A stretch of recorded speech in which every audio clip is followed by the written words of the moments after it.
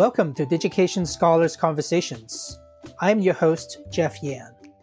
In this episode, you'll hear part one of the conversation with Jordy Getman from Bronx Community College. More links and information about today's conversation can be found on Digication's Twitter, Facebook, and Instagram. Full episodes of Digication Scholars Conversations can be found on YouTube or your favorite podcast app. Welcome to Digication Scholars Conversations. Today we have Jordy Getman, Professor Jordy Getman here. Jordy and I actually met in December 2008. Did you know that? I remember that. That is true. A little over 12 years ago. I know. That's incredible. Much younger. Our voices were still not sounding like adults, but I think yours just after all of the whiskey that you've been drinking, that must be, you get a character in your voice now. Yes, but it is tequila. I want to correct you just to make sure that we have the record straight on that. Yeah. Okay. Well, let me continue to tell people about you, Jordy. Jordy is a professor of history at Bronx Community College, part of the CUNY system, the City University of New York system, one of the actually largest urban public school systems, colleges in the United States.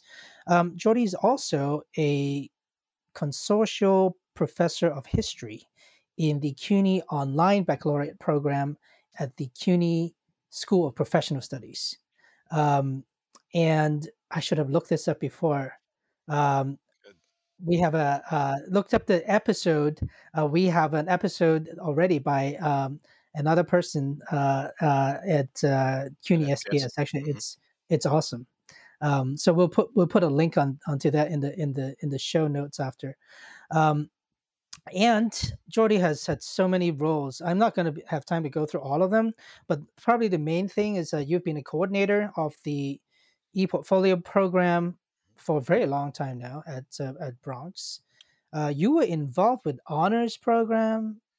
Yeah, I created it before I created the ePortfolio program in 2008, 2009. After I met you, before that, I created an honors program at BCC because That's right. When I arrived there, I thought it was insulting that we didn't have a program that allowed our great students, and there's tons of them at BCC, to aspire to higher academic achievement. So yeah, and it's still running, which is good. Yeah, it's amazing. And most recently, you also took on a huge effort into doing the Middle States accreditation, and it was a super successful accreditation. I think that was in 2017 or 18. That's when we started, but it ended in 2019. And Yeah, that's right. Mm-hmm. Yeah, and interestingly enough, we received a commendation for our assessment practices, which I was quite surprised by. But it was nice to receive that commendation from Middle States. It's hard to get that one. Yeah, it is, and congratulations on that. And then one more big congratulations on the new thing that's coming up. You are the inaugural director of online learning at BCC. That's true. Yeah, we've just applied for and have been approved for the development of online degree programs, and so we're going to start with liberal arts and sciences, and then we'll move on to other departments and other programs. The objective is, to take lessons learned from COVID and the forced movement online of a large portion of our faculty and our student population, and we've found that there's a relatively large percentage of our students who have shown interest now that have been exposed to online learning, have shown interest in the possibilities that it brings of being able to get a degree online, because their lives are very complicated, and they have a lot of there's not much time in their days. So being able to avoid some of the transit times that would be required of going on campus. But beyond that, I think what's really interesting, and I hope we talk about this a little bit, is I was just looking at the some of the surveys we did last semester. The pedagogical elements that a lot of our faculty have developed in these new online courses that they've been forced to teach have been quite interesting. And a lot of the students have, we do have students who didn't find that to be very positive at all. But there's I'd say about 20 to, depending on where you look, about close to 30% of our students who really look now at online learning as something viable and positive and pedagogically sound. And that's a it says a lot about our faculty. But it also says about our students' adaptability, and I think it's natural. It's something that we haven't really been talking about much in the world of education. Our students have been online for a long time, so we're late. We're the ones that are late to the game. So I think it's interesting to delve into it head first and try to make something positive out of it for our students. Yeah, I mean, I think it's great. It's so great that you're taking on this position, because for me, probably one of the things that I have enjoyed most about being a colleague of yours and a friend, Hmm. is it's your dedication to just student learning. I mean, there isn't there are I feel like a lot of professors have to worry a lot about, I don't know, everything from tenure and promotion to the politics to ego. Sure. But you tend to just throw all that away. Yours is all just 100% about student learning and innovation. Really, sort of trying to get some continuous improvement out of it. I mean, it's funny because to say that I've been able to avoid all that it's just not. It's not true. There's politics and all the bureaucratic uh, obstacles that stand in the way of getting innovative ideas pushed through. Especially I mean, I don't know. I've never worked for a private institution, at least education wise. So I wouldn't know how that would work out there. But certainly with public educational institutions, it's very difficult to get new innovative ideas pushed through and accepted as something that could become part of not just a little experiment on the side, but actually become institutionalized and an integral element of how education and student support is developed. And at that level, I have to say, there's a natural element of mine that always looks for something, um, something better. It doesn't matter what I'm looking at. I'm always looking like, how can we improve the process, just in general in life. But when I got to BCC back in 2003, you know, Bronx Community College had way too many people. Faculty are incredibly dedicated to the students, but there were way too many people in administration and even in the faculty who were somewhat condescending towards the students and not really. There are a lot of stereotypes that were established on their academic ability, how well prepared or not prepared they were. I mean, obviously, our students, most of them come from you know uh, economically difficult situations. They don't have family or friends who have attended college. They don't really have that sort of point of reference of what it's like to be a college student or what it's required of you. So it's difficult to teach in a sense because you're trying to like bring them on board to an experience that they don't really have a reference for. Um, but I personally found that there were many like mental and cultural obstacles to looking at our students for who they are and not who we think they are. And so to me, that's always been part of who I am as a person. I don't look at someone and stereotype them. I mean, maybe it's because I'm an immigrant to this country and English is not my first language. I I'm always very careful to try to listen before I speak.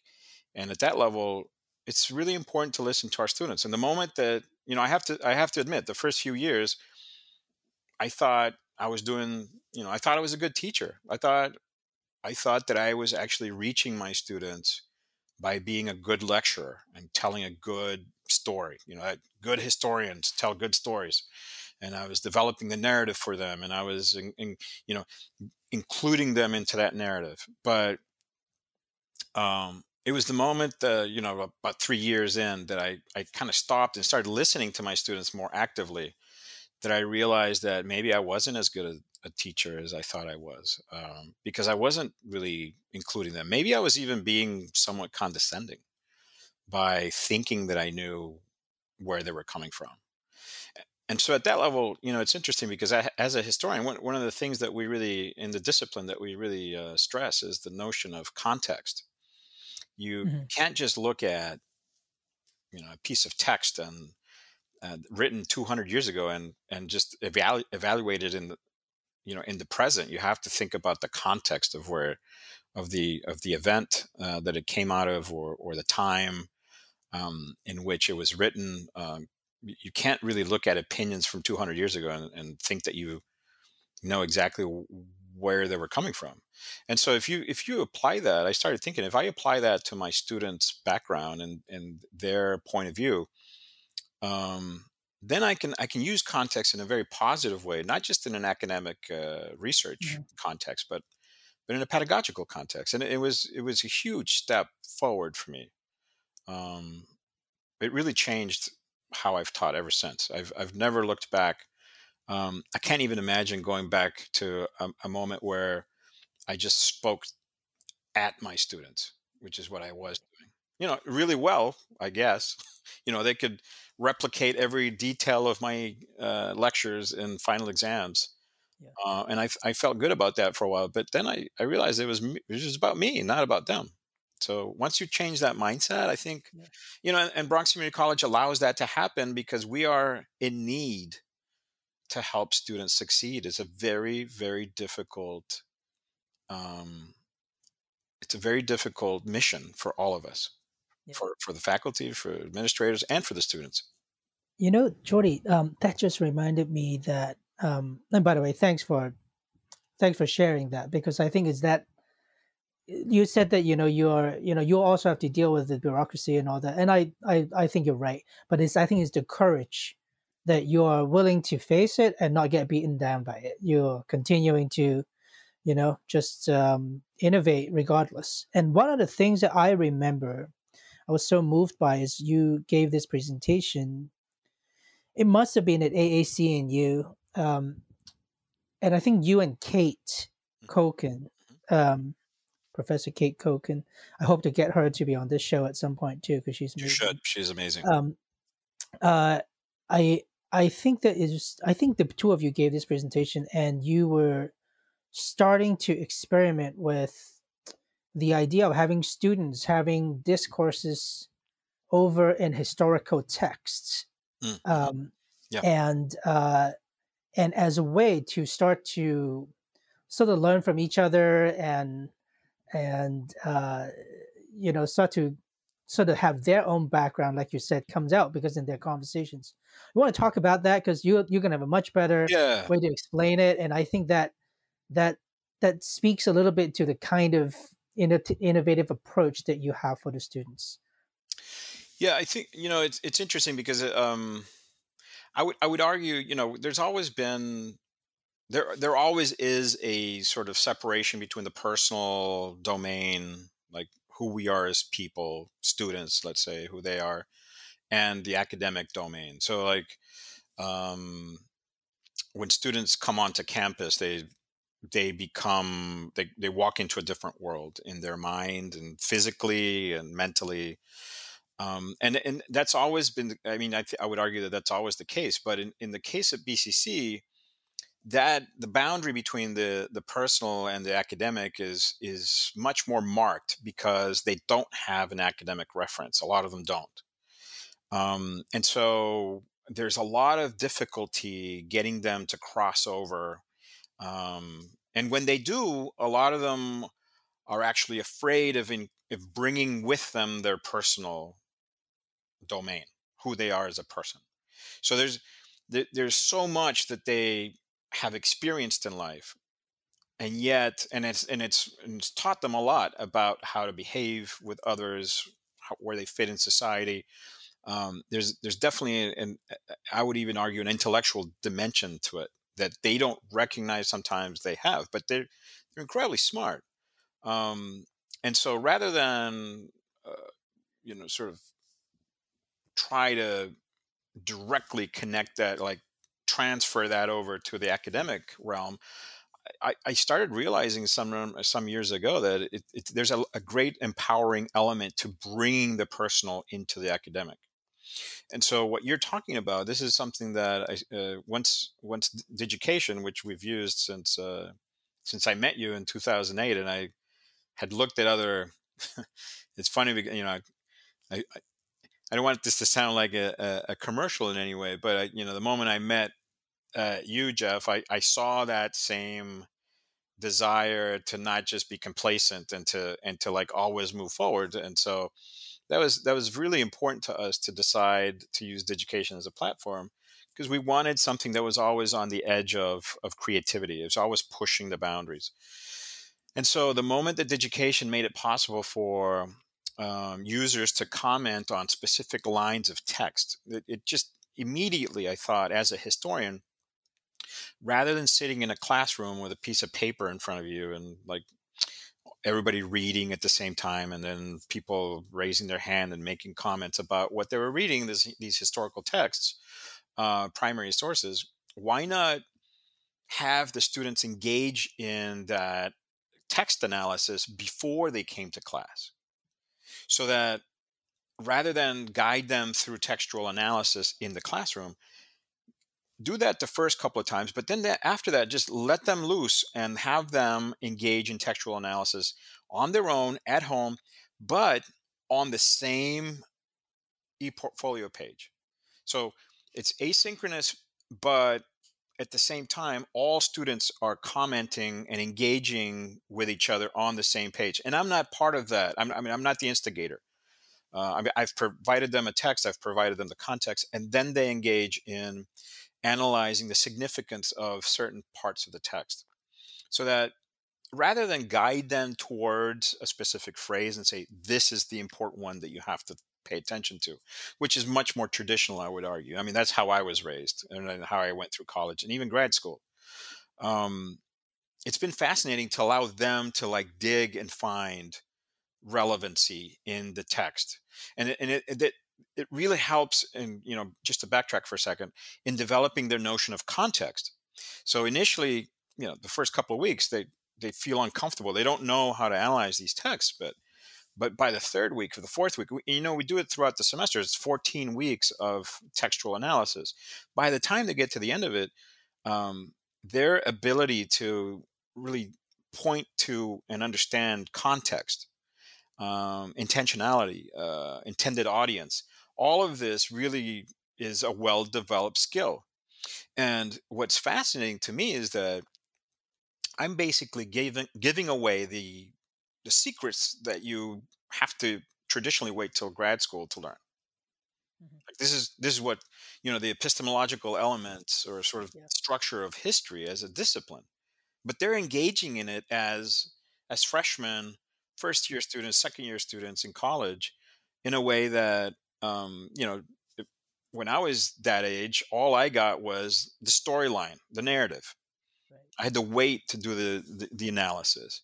So, but to be honest with you, that's all online now. Like the narrative is online. You can just I have videos. They can listen to my video or watch my video, and 15-minute video, give them the context, and then they go in and they analyze. And you know what? In this day and age, information literacy, the ability to understand what is and what is not a good source and what the intended meaning of that source is critical. I mean, the political, cultural reality that we live today, not just in this country but around the world, is needs that.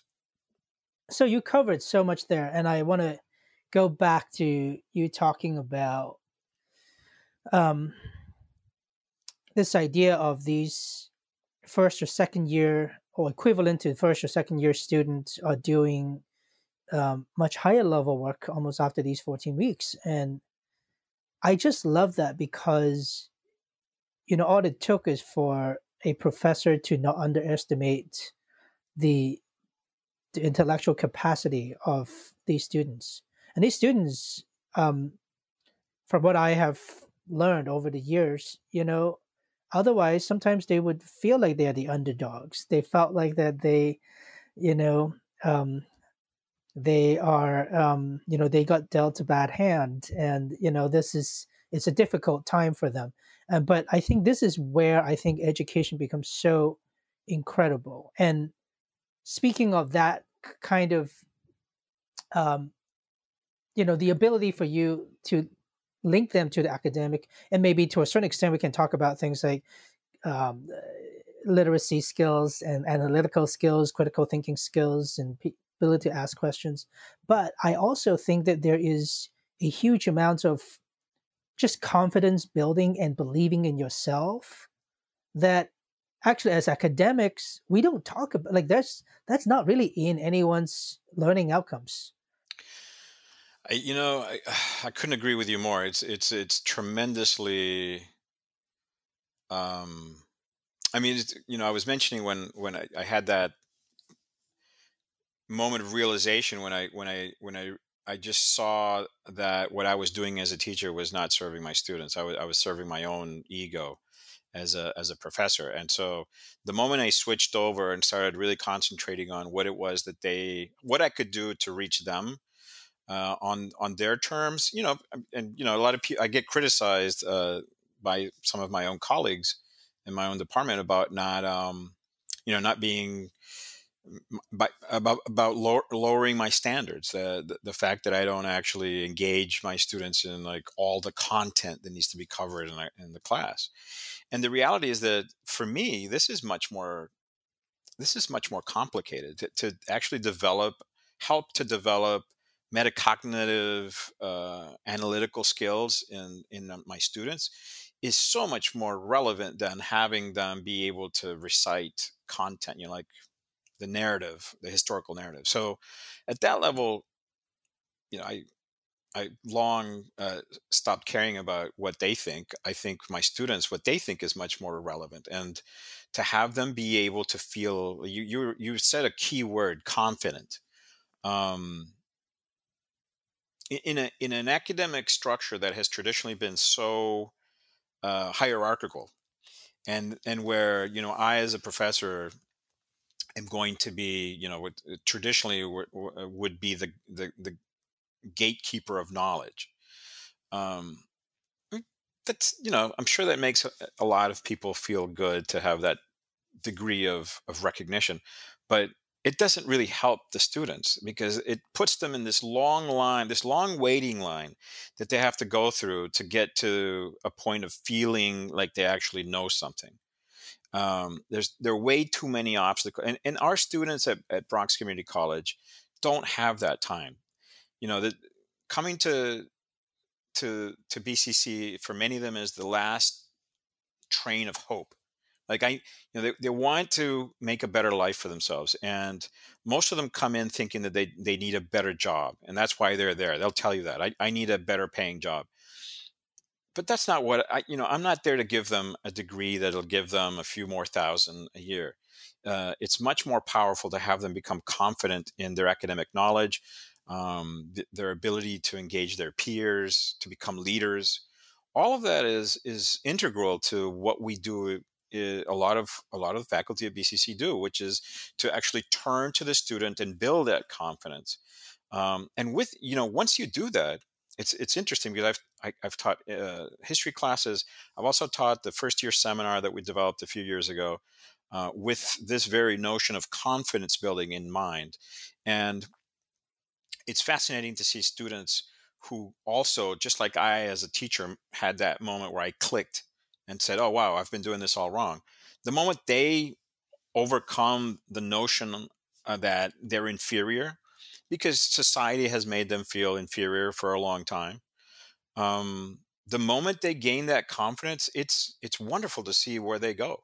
I mean, I saw that with the honors program. You know, Columbia University and NYU every year were calling me asking for more students to transfer with full scholarships, because the level of intellectual engagement that our students, once they gain that confidence, we're able to offer is well beyond anything stale like you would find in a lot of privileged schools. So yeah, I think that for us, and you know what, it's a mindset that is required of faculty to be able to do that well. You can't just say, "Oh, here's the formula, and I'm gonna, engage my students in, student-centered learning." It really does require sitting down and rethinking very seriously how you teach, and it takes a while. It takes years to really feel like you're actually getting it right.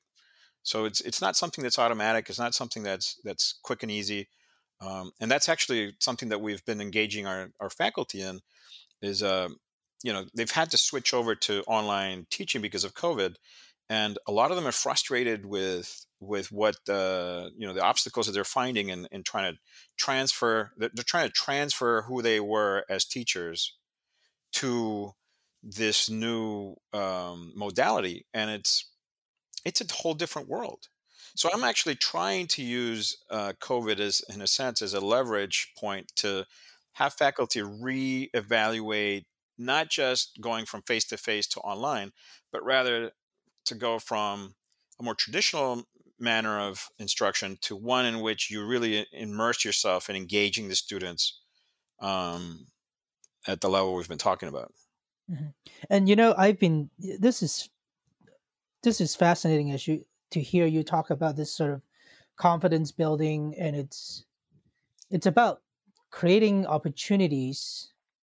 And Biden is now saying possibilities, for them, um, in in ways a lot beyond getting that degree or even getting the grades, for that semester. And I think that sometimes, you know students, when you are on a day-to-day teaching class or taking a class, that's what all that mattered, and it's not true. And I've been, in fact, looking recently at this idea of a have you heard of this thing called a global social mobility index? And it's a Yes. yeah, it's kind of like this, almost like measuring the upward mobility, sort of probability for people. And it certainly take into account, some, especially when it takes into account the different school districts that you attended, the different zip codes where you live. it United States so far, we've done a really poor job. Just as a reference, I just looked it up, and now this is Wikipedia level, information. So please don't quote me on this, but just to get a sense, the top five countries are all Nordic countries. They are scoring at about 85 ish, Hmm. 80 something, 85. Number one in Denmark, and number two Norway, 83 out of 100. United States comes at ranking at 27 at 70. Um, it really speaks to there's a big gap really between that. It and when I look at that, and by the way, this is on average. This is like we're taking, we're not, if we take if we were able to look specifically at areas where, for example, at Bronx, I bet you the percentage is way lower. So it's a big problem that we need to address, in education. Um, Yeah, and it's fascinating you say that, because as I mentioned, I'm an immigrant to this country, and I moved when I was 9 to a small rural town in Arkansas, and attended public school there. And I have to tell you that the sort of the dialogue is really centered a lot on inner city schools and the difficulties of big cities. But I went to middle school and high school in this small town, and it the level of underachievement um, on the part of the institutions was incredible. So that students were not challenged, and they weren't supported, and they weren't helped along, and it was it was a white town too. So you talk about minorities. there's a huge, for me, more than talking about race or ethnicity, and I mean there are obviously huge issues with that, and we've been having to like face them head on, and I'm glad we are in the last couple of years. But I'll tell you right now, part of the big problem with this country is that rural communities are just not engaged in any. There's no real concern on the part of local school boards with the student education in a sort of significant manner, and so you end up having these great divides between students who have received or privileged education and those who haven't.